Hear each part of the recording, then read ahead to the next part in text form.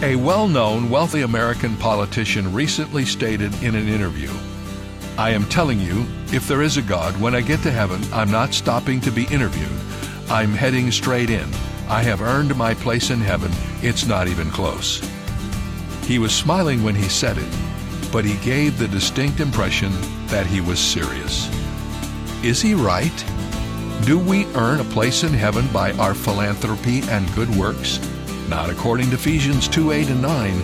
Those verses say our salvation is a gift from God, not according to works, lest anyone should boast. This is David Jeremiah encouraging you to get on the road to new life. Discover God's plan for salvation on Route 66. Route 66, driving the word home. Log on to Route66Life.com and get your roadmap for life. Route 66. Start your journey home today.